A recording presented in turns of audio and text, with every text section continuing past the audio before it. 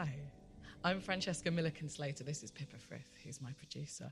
And I am going to tell you a few stories from Stories to Tell in the Middle of the Night, which is a podcast that is a series of lots of different stories that follow different kinds of nights, or nights out, or nights in with lovers. So they're stories that aren't necessarily about the night, but they carry a sense of the night. So I'm going to tell you two stories to start with from the first episode, which is called A Night Out. So the first story is called The Pied Piper of Broad Street. Cue. If you've been to the city, you'll know that street's name. You'll know what runs down its rivets. And if you've never been to Broad Street, you'll know a street or a road like it in a town or a city somewhere. Pubs, clubs, kebab shops, strip clubs, gentlemen's clubs. On the weekends, it's high heels, no trainers and shots, chat-up lines, drinks bought, gropes, fists raised, that they say they don't remember the next day. Vomit stains as pavement neighbours to dropped kebabs, chilli sauce and bile. But on a Tuesday night, this is a Tuesday night, there's no steam at the windows, there's no queues at the doors. The flyers are still out trying to persuade passers-by in homeward-bound gear and looks that they deserve a drink. Sometimes it picks up, often not. So the contractors and the salesmen, suits sweating, skin, sink pint glasses on their own.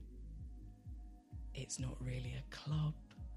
It's a bar with lights and the chairs cleared away. Men line the walls, well, not quite line the walls, but there's a fair few of them, discarded of their high-vis jackets, jeans pressed in Corby trouser presses, Premier Inn ironing boards.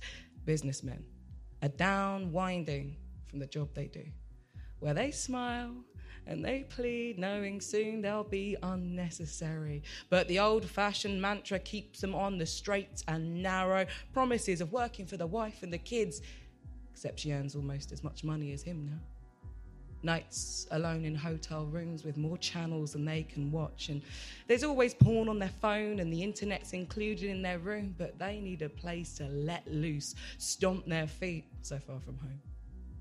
The lights are going round and round on an empty dance floor. The music too loud to really talk. One man is singing his own content, eyes closed in double denim ecstasy. Fair play. Not many women here tonight, save the bored barmaid, and she's just about as old as the kids. Steer clear, her fresh face made impassive by the beard-up propositions. Nod to the men they see every week or every other. The lights going round and round on the dance floor, the smoke machines. It is not ladies' night. Don't really fancy the music much, but the beer is cheap and cold, usually. Although plastic glasses are always a disappointment, there's no fear of fights on a Tuesday night, usually. And then a young man, where's he from? Walks onto the dance floor, the empty dance floor, the lights going round and round, bends his knees, nods his head, sets his face, and starts to dance. Not massively well, but not massively badly.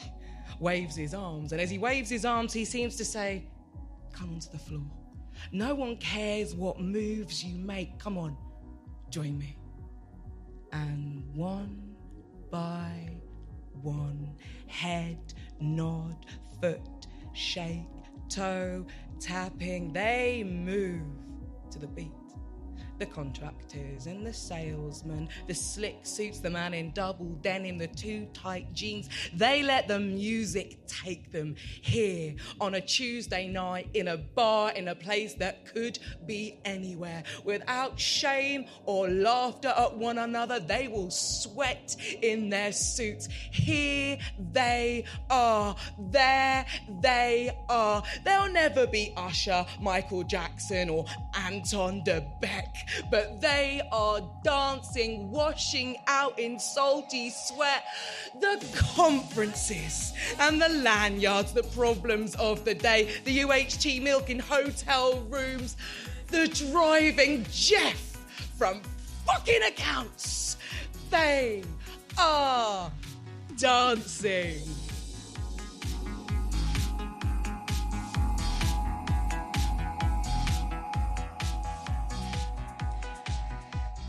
So I saw him once, the Pied Piper of Broad Street. He might be here this evening, maybe. I saw him in the Walkabout on Broad Street. Has anyone else been to the Walkabout? Yeah. He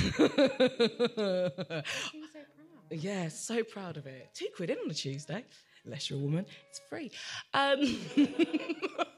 So I didn't grow up here, but I love this city. This is my adopted home city, and there's far more than concrete kebab shops and canals. I'm sure we all know that.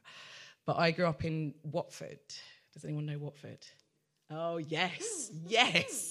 Home to George Michael, Jerry Halliwell, Elton John, and 2017 X Factor winners Raksu. Anyone? Cool. I grew up long before Raksu were doing that, drinking vodka straight from the bottles and flyovers, while Mark Morrison's Return of the Mac spill out of underage clubs that doubled as laser quests. UK garage and R&B was the beat behind my adolescence, with a smattering of Britpop, indie, and a little bit of grunge. So here's some familiar sounds to take you back to that time. At a teenage disco, with Thunderbird on their lips, Sally and Richard are thrown together by a mass of moshing adolescents as the dance floor is hit by smells like Teen Spirit. And that school hall really did smell like Teen Spirit. Links and disappointment, spit and stale cigarettes, tears and diamond white. As Kurt Cobain repeats, hello, hello, hello, hello, Sally is thrown against Richard by the crowd that are moving as one. He's the only thing stopping her fall to the floor. She's the only thing stopping him leave. As the crowd disperses and that wail of guitars makes way for the gentle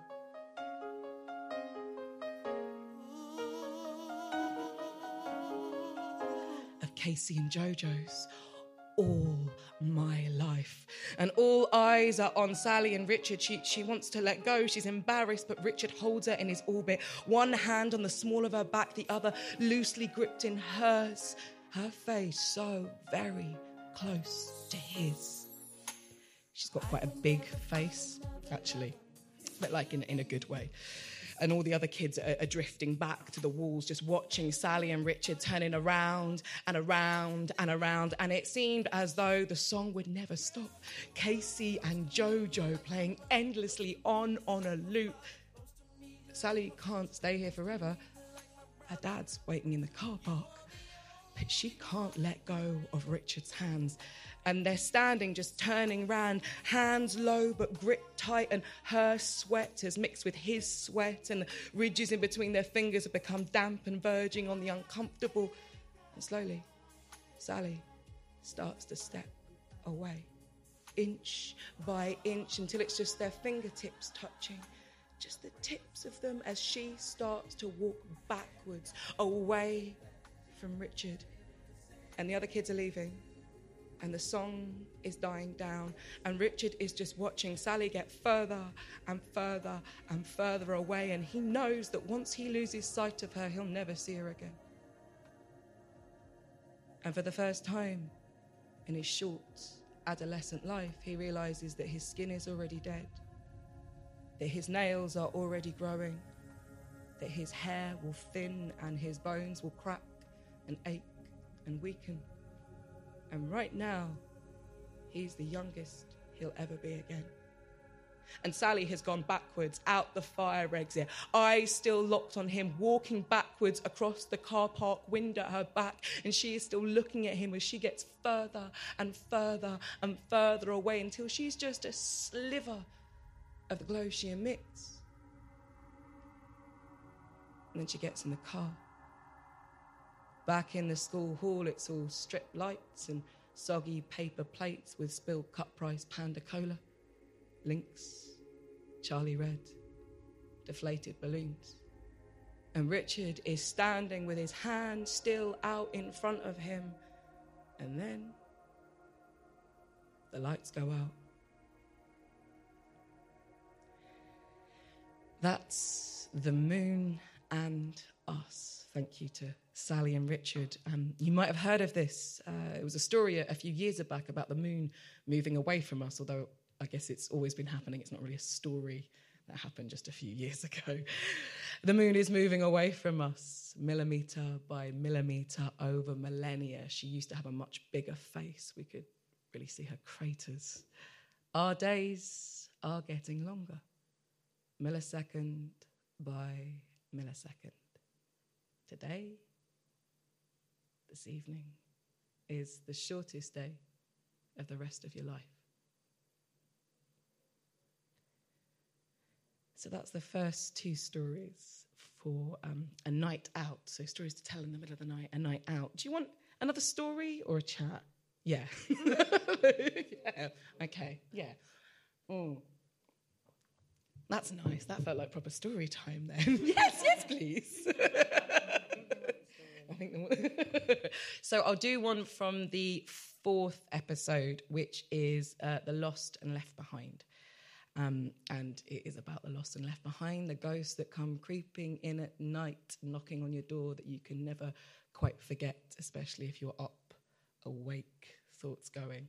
So this is called He Built His House for Him. I've got no sound for this otherwise as well, so, you know. There is on the podcast. It's just here. It didn't shock Trevor to find out he was dying. He'd thought it for some time. In fact, it motivated him more than he'd ever been motivated before. Trevor had always been better at working to a deadline. Trevor's main concern were the people that were left behind. Trevor didn't know where he was going or who he even really was, but wherever he was going, he was pretty sure he wouldn't need his house, his car, or his juice maker. He wasn't looking to be buried like an Egyptian pharaoh, and he definitely did not want his house being turned into a mausoleum of him. So Trevor, with 6 months or so left to live, had decided that he would leave behind something for the people that he loved, but not a legacy of himself, but something they actually wanted and could use while still living. Now, Trevor loved no one more than his best mate, John, Jon. Well, family, they were family, but John was his best friend. Now, their friendship wasn't based on shared interests or shared taste, but shared history. They'd grown up together. Different families, different backgrounds, but boy to man, they knew each other and would often say so in unison. Other friends called them the odd couple, as they were different in looks and style and gait. But if you watched them for long enough, if you listened to them talk, you'd see the same mirrored bodily gestures, the same dips and tones in their voice. So Trevor, with 6 months left to live, had decided that he would leave his house to John, but he would leave it how John would want it. That would be his gift to him. Now, Trevor's house inside was pretty plain. He liked white walls, magnolia, grey at a push. He liked clean lines and simplicity. John's taste, however, was quite different, dectorial-wise.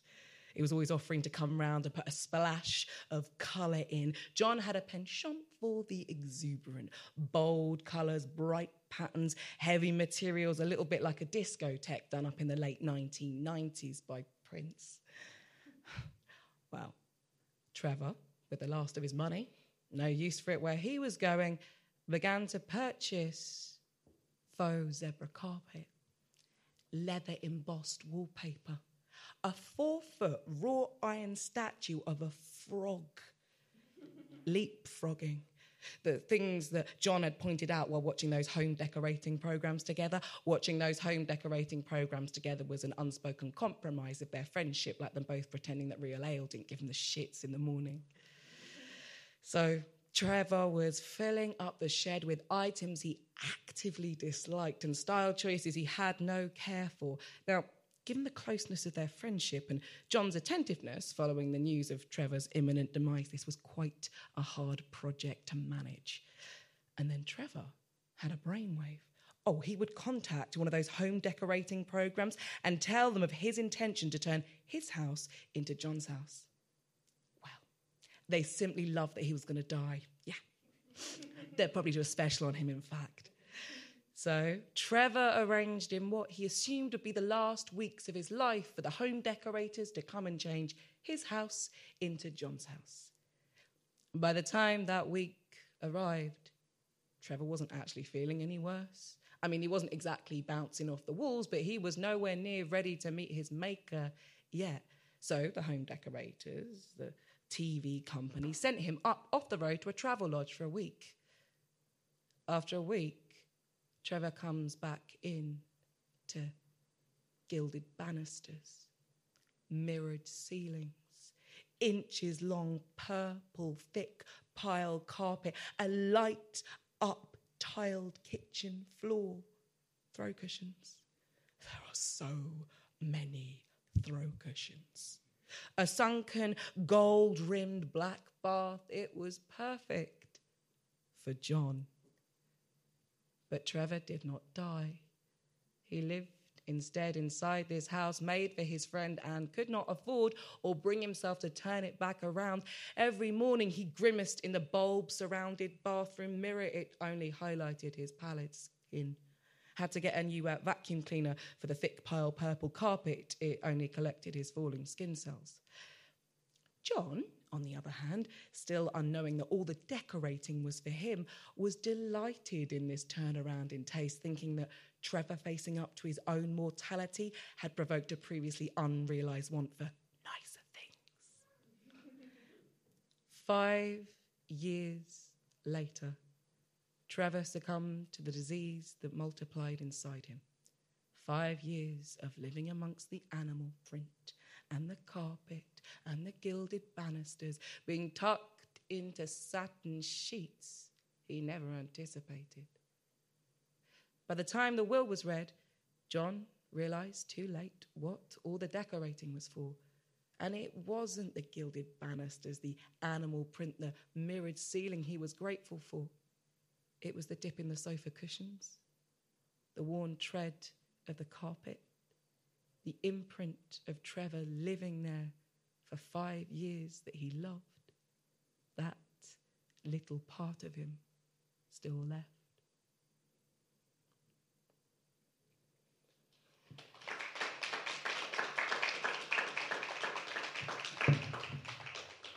Thanks, Fran. Thanks. Wow, we left it on an up. We did, didn't we? I should have done. So we thought we'd just take like a few minutes to give you a little bit of context as to where this started. It's probably worth mentioning it started its life as a theatre show, has done a run at the Edinburgh Fringe, has toured nationally, has done a community tour in this region to loads of amazing different spaces. And after it felt like it had its touring life, you started to think about different forms and how we didn't quite feel finished with it. So yeah, what happened with that? So there's a theatre show. I think there was 11 stories, and there was lots more that I'd written, and they're stories that I've been writing for 15, 16 years on and off. Some of them just started off as lines, and some of them have just been sort of sitting there, and I wanted to come back to them. So, but to do a show for Edinburgh, it has to be an hour, and it felt quite a compromise of some of it. I loved it as a show, but I kind of wanted to come back to it, and the original idea was this idea of sort of a late-night radio show. So I don't know if anyone knows John Carpenter's The Fog? Stevie, yeah. So Stevie Wayne, isn't it, from that? And that kind of, not the horror bit so much, but this kind of talking in the night. And also Warriors, if anyone knows that, yeah. Warriors. But not. Normally people don't know that, so you guys are like top class audience. But that mouth, just sort of encouraging these people. So I wanted a bit of a late night DJ feel to it anyway. So and all those kind of raconteurs. Was really interested in blues artists like B.B. King and how they sort of tell stories, or the Ronnie Wood radio show, if you've ever listened to that, where he just sort of goes on and it ends with, and then I slept with her. Or I fell off a boat or something.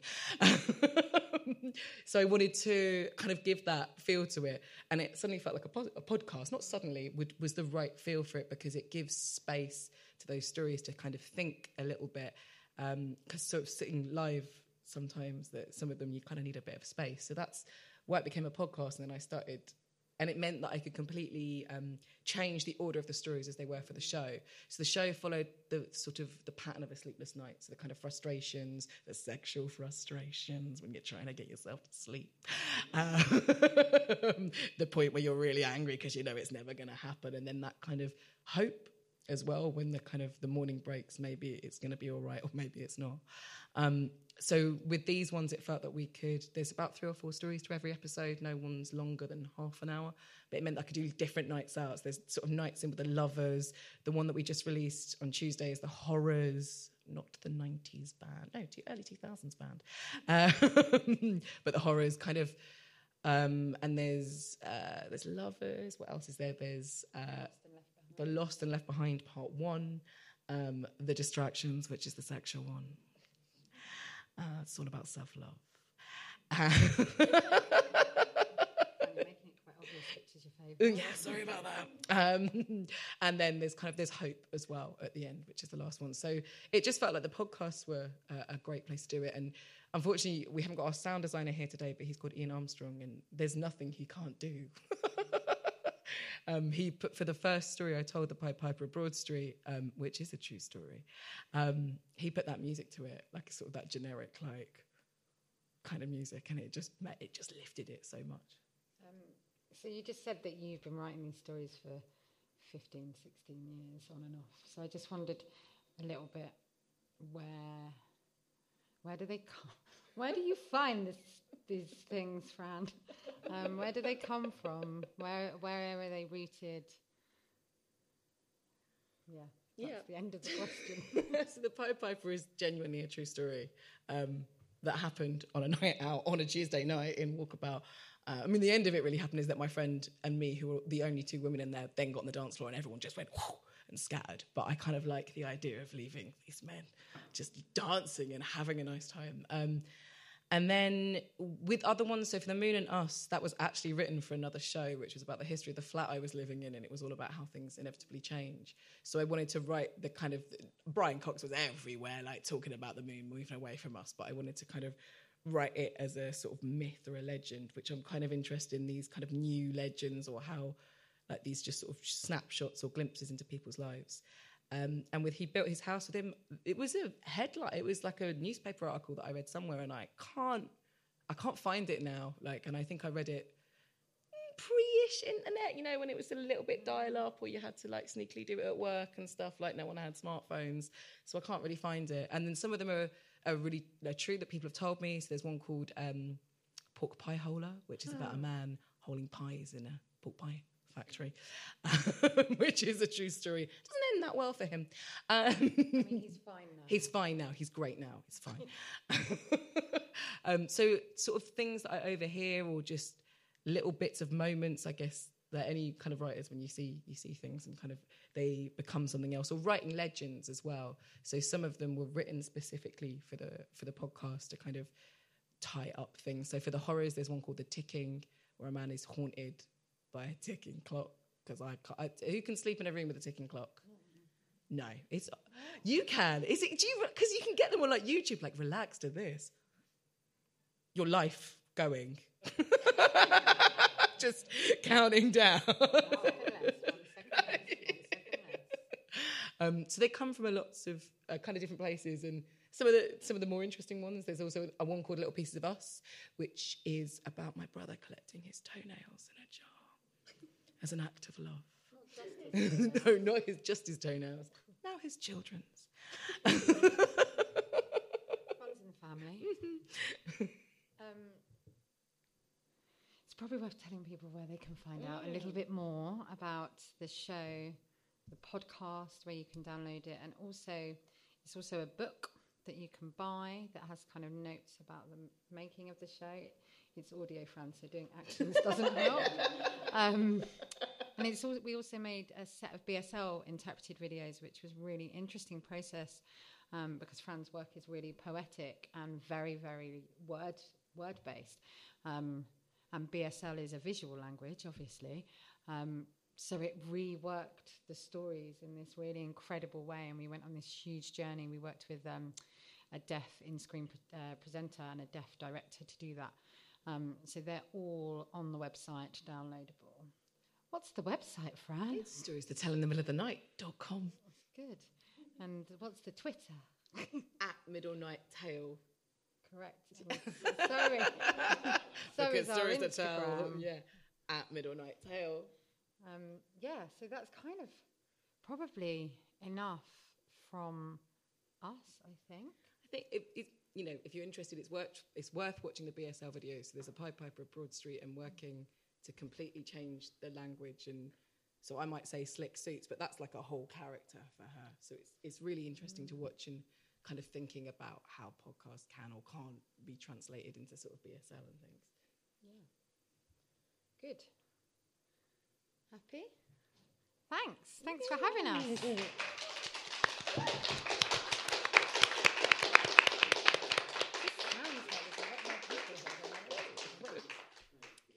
So if anyone's got any questions on it, I will make it happen. Not yet, because I haven't turned it on yet. This is that awkward moment. It's You also won't be fine offended. if you don't. I see that you're leaning forward. It's You're making me on feel now. So confident. if anyone's got any questions... No, it's making me feel confident that you have one. He's like, no, I don't, so I'm going to lean right back. If you want to ask Fran or Pip or anything, then please feel free. I think also it'd probably be useful, as it's a podcast festival, to just take this as a provocation to talk more generally about podcasting. If anyone else wants to sort of think about that. Yeah, So we're new in this if world. anyone's got a question that they want to kick off with, then put your hand up. If not, I will kick off. Ross has got one. Thanks, Ross. How long's this cake? Ross, can you come here? Come here and give me a cuddle. How you doing, man? Oh. Hi, mate. How are you? So, Fran, you have a very special turn of phrase, apparently. And I just wondered if you attribute that to anything particular or inspiration, or, do you know, any way you get that from particular, or is that just who you are?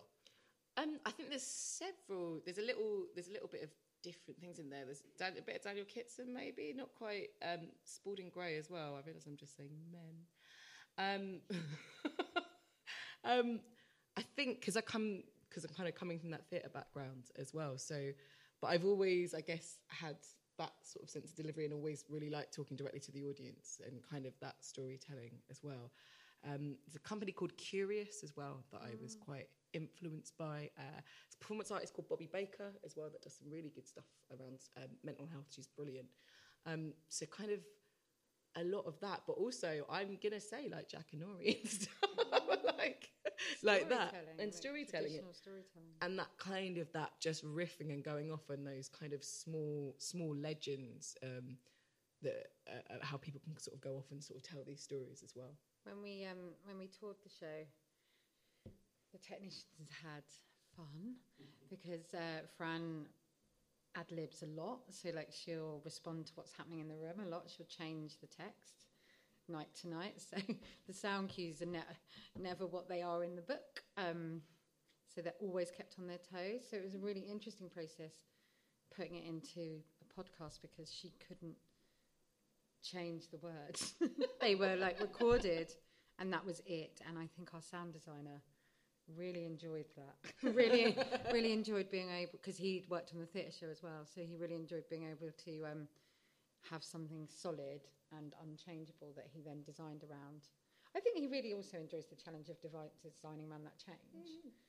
We've just done that for quite a long time at that point. Yeah, and it's quite strange for me having things locked down. Actually, I'm going to throw that back out to some of you who are probably podcasters, I guess. Like, do you write? What's your process? Do you write? Yeah. Do you write things because mine kind of comes from that writing thing, or some of it more kind of chatting, so you see what happens? I know the podcast that these guys are on, so I'm going to move over here because we don't have any process, do we, Dan? Do we, Mark? No process. No. Anyone got any processes over here?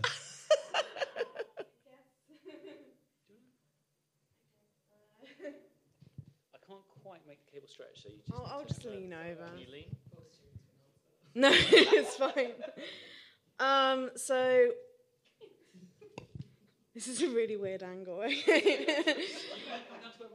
Yeah, that might be better. Okay, for the benefit of the tape, Mark does have a process. Danny and I break the process. That's our job.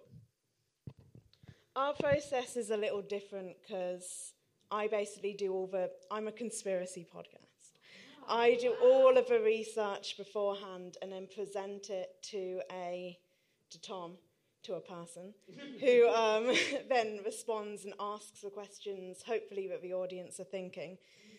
So my process is a lot of research beforehand, where a lot of my points are kind of scripted, but Tom's is entirely improv and asking on the spot. Does she give you the points to look at before? Or No. She literally presents them and then you respond? Do you know the theme at all? Or do you not know what you're walking into?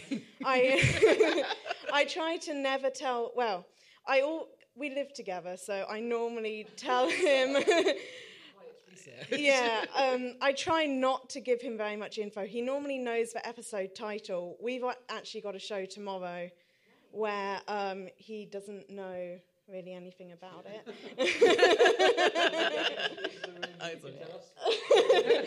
You'll have to come back tomorrow. That's a great cliffhanger.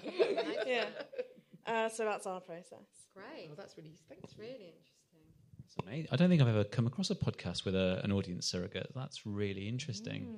Great, I love it. It's an idea. It's really straightforward. Do you feel like you're being hijacked and attacked every time? Me? Yeah. No, I feel like... Hello. That's hot. That's all right. If anything, I feel like I'm being the disruptive one, because Kat knows all the points she wants to get through and talk about, and I'll just pick up on any little things and, like you say, sort of go off on a tangent or sort of respond to things. So Kat kind of doesn't know what points I'm going to pick up on and make fun of or whatever. So if anything, it's quite relaxing for me, and you're just trying to be like, yes, Tom, okay, sure. It also means that I have to prep for every possible question he might ask. So my research is a very extensive... Most of the time in the podcast, we don't cover everything I've researched. But it means that I've got lots of fun facts for parties, so... Always useful, that as well. Coming to my dinner. Is there anything he's ever asked that has stumped you? Is there anything...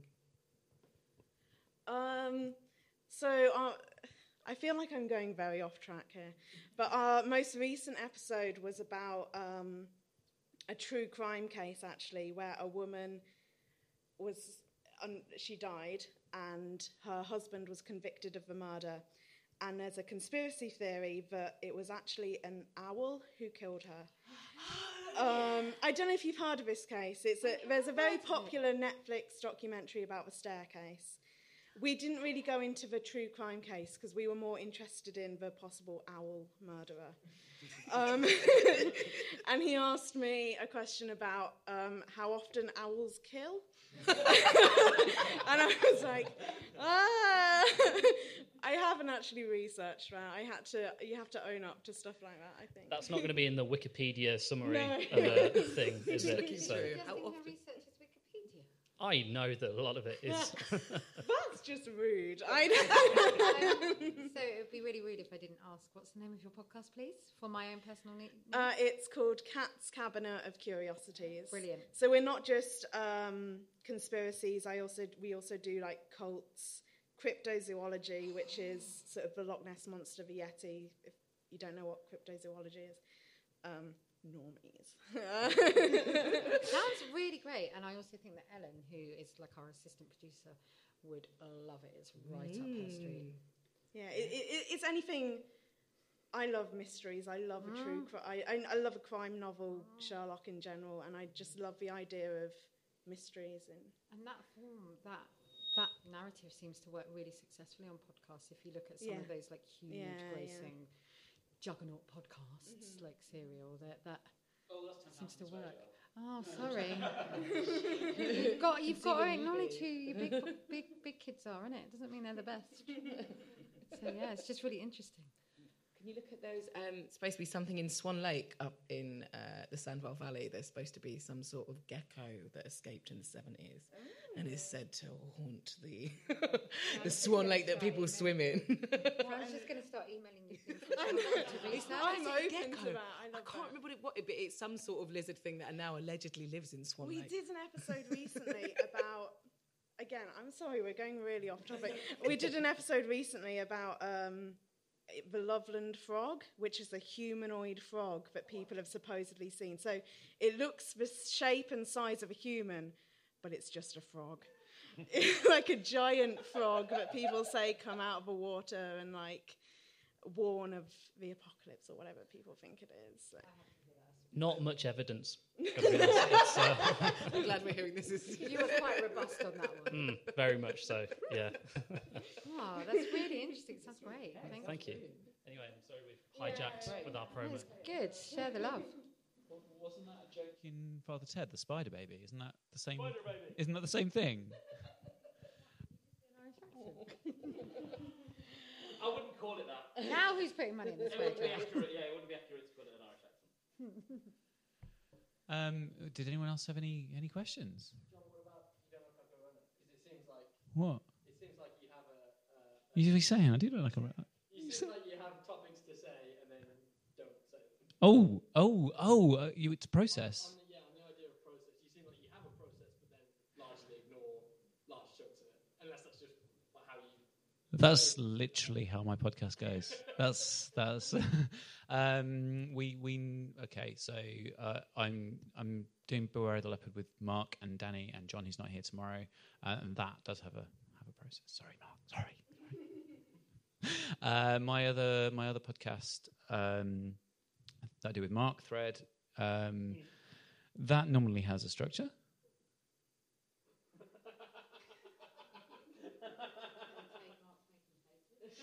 Sure. For the tape, yeah, Mark is pulling faces. Yeah. But no, we do. I say, here's the thing I want to talk about. He says, here's the thing I want to talk about. Normally, he wants to complain about something.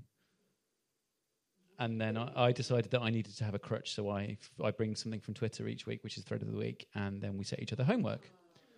The homework thing was the point of the show. Yeah, that was the whole idea, and then that's sort of gone, by the way. But RunnerPod, what we do with RunnerPod is that Nick and I will text each other between recordings saying #show notes, and then we'll forget all the things we've said, and then we'll do about 2 minutes just before the show going, fuck. What's the show about? But we normally have follow-up, training, and then a topic. Thank you for the question. This isn't my show. Do we want to talk anymore? Does anyone got any questions about the show that we talked about? Yeah, please. Do you want to walk down to the end, or do you want me to reach it over? Probably not. We don't have any choice. Yeah. What I'm saying is, can you walk to me? Yeah. Were you going to ask a question? Was it Julia? Ah.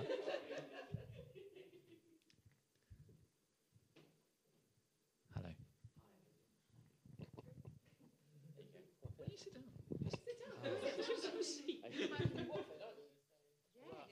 I've only been once, but I'm a Brummie, so. Sorry for you that you've been to Watford once. Once was enough. Yeah. It really is. Imagine growing up there. Wow, imagine. Just write a book about it. My name's Hassan, by the way. So I have 2 questions, because I'm a cheeky like that.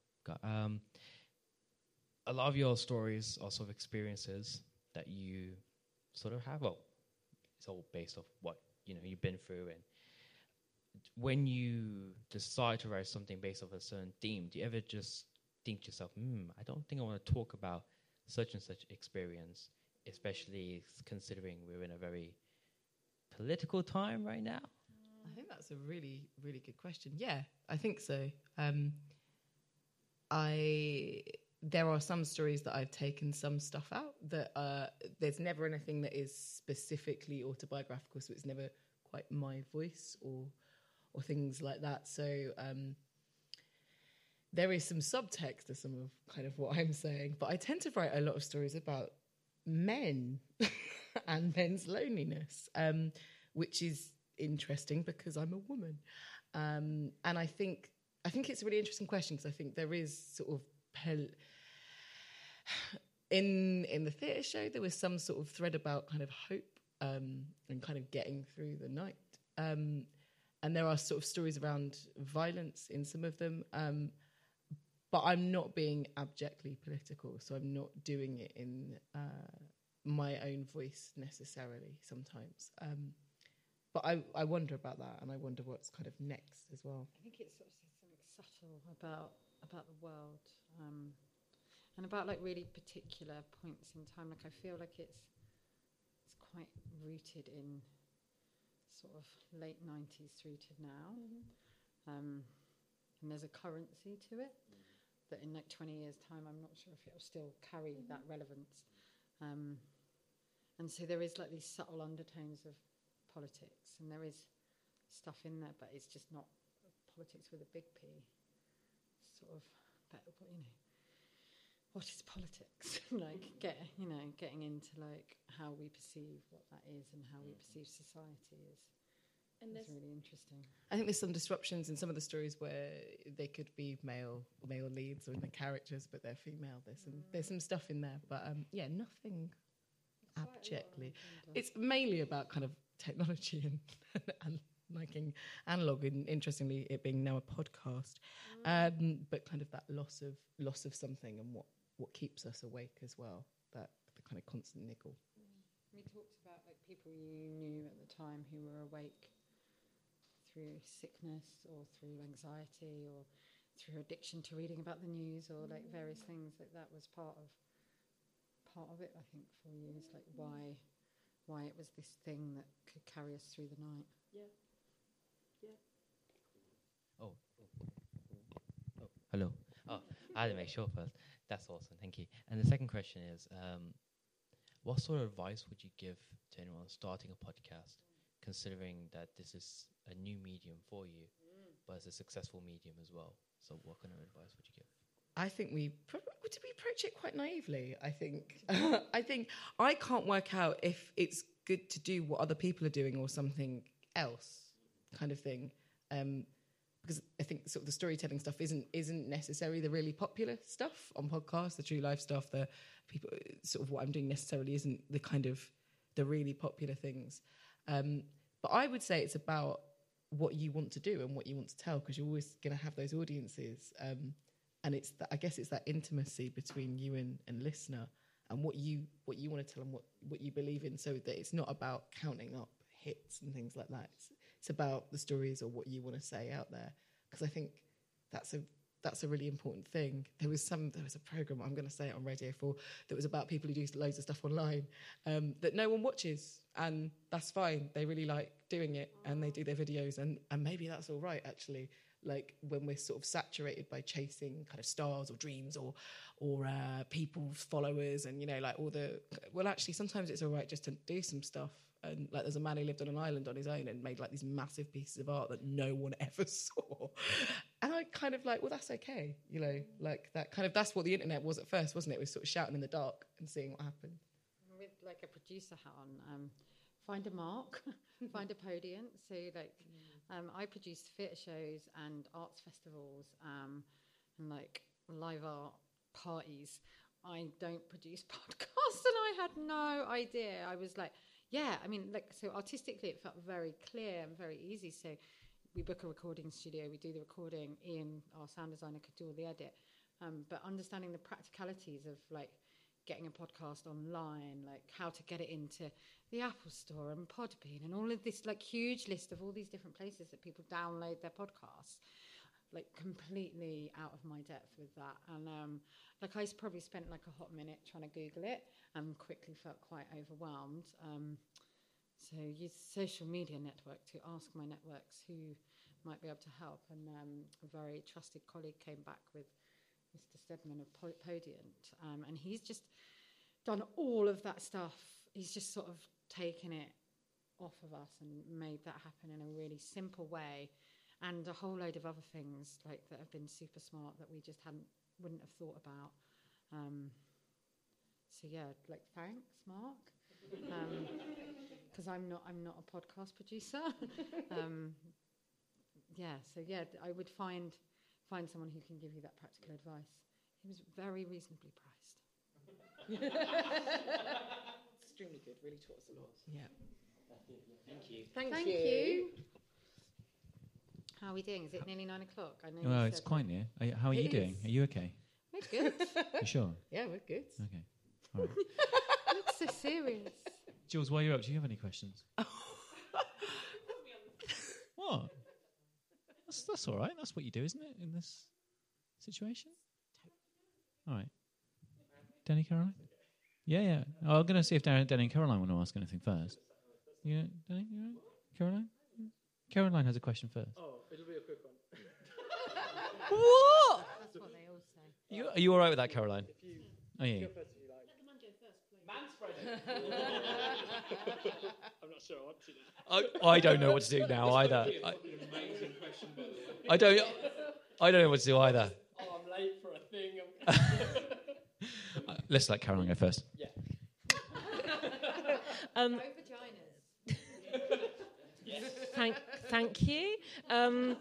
What's next? What's future? What future plans? Are you going to do something different? Keep going with this. What's next for you? That's a really good question. Because we've got the last few episodes coming out.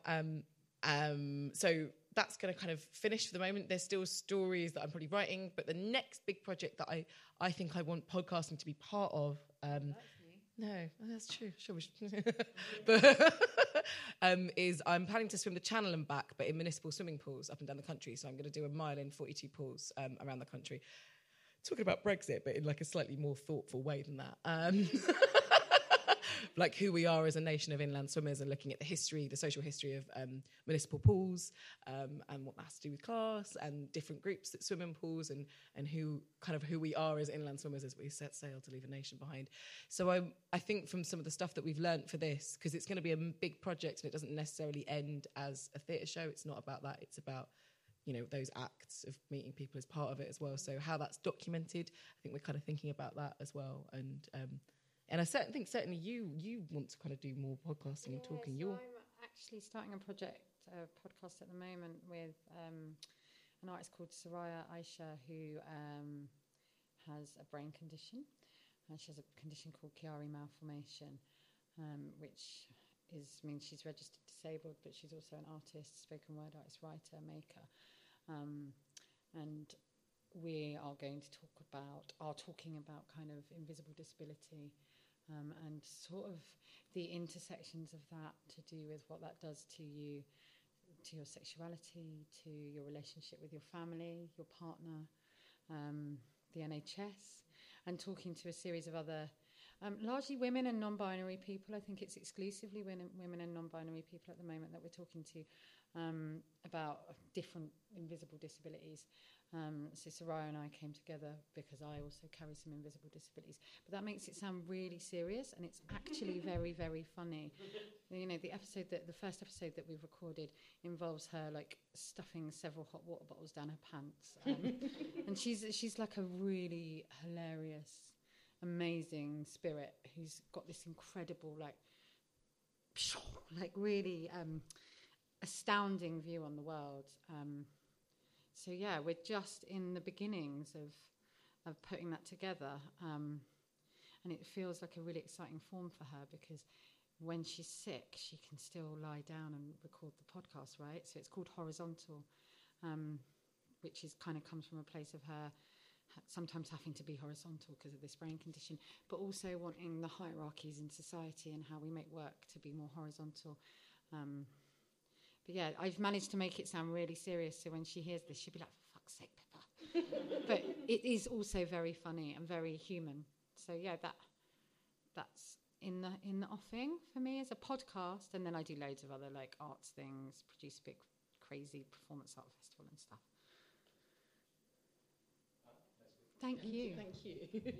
I'm just going to jump in front of Ross. Okay. Sorry. Oh, Ross. Ross is just going to... Oh, he did go first, didn't he? Yeah. To be fair. We haven't got much time left. I know. I just wanted to pick up on what you were just saying, actually, if you don't mind, which is... so I'm interested from your point of view as a producer, what does podcasting mean to you when you're thinking about work. So are you thinking about podcast as a form for artistic expression? Are you thinking about it as something that supplements other work? How are you feeling about it, and what do you think artists could do with podcasting as a medium, and why would you encourage somebody to go down this route rather than another route? Well, I'm an and person. Sorry, I'm an and person, so I probably would not go do that, don't do that. I'd be like, do that and that. But like, I'm obsessed with podcasts, so I've got a big he's not lazy at all. I've got a massive dog that needs a lot of walking. So me and the dog go out and trudge the fields, and I listen to podcasts. And so I'm like slightly obsessed by them anyway. And I just think they're a really interesting and different form. So sitting in the theatre world, we, often our audiences can look quite similar. So they can be people coming from like a fairly middle class background, got an interest in theatre, they're largely quite white, they're largely quite educated. And that's to do with buildings and access and perception of theatre. And if you take the theatre out of a building and you put it in a cafe in Erdington, as we did with this show, or, BID, which is Birmingham Institute for the Deaf, you get a completely different audience. And I think podcasting is like another way of doing that. So it's an opportunity to reach new and different audiences. And like for stories, like the place that we've had the most downloads for stories is Chicago. More than Birmingham, more than Watford, more than like where anyone we know lives. We don't know anyone in Chicago. We've nailed Chicago. They love us. I have no idea what we've done. I think there must be a big podcasting community out there. Something has happened over there that they've really picked it up. So I think you just reach really different audiences. And I think, like I'm not evangelical about theatre. Like I don't think theatre's for everyone and you must all come and you must all convert to it and you must all enjoy it. Like I think that art is for everyone, and different formats for that will reach different types of people. And for me, like that podcast thing is just like a different format, really. I'm looking at Mark because it looks like we need to end. Sorry, I was trying to do that softly. Yeah, no, it's fine. I also go on and on because this is like my world. So it's a great question for me. So yeah, does that answer it? Yeah. Good. Well, thank you very much. Ross, please feel free to ask your question afterwards. Oh, Ross, we're so sorry. Yeah. You got your one in, but we've got to get out of here because there's other things happening in this place. But please give a massive round of applause to Fran and Pippa. Thank you.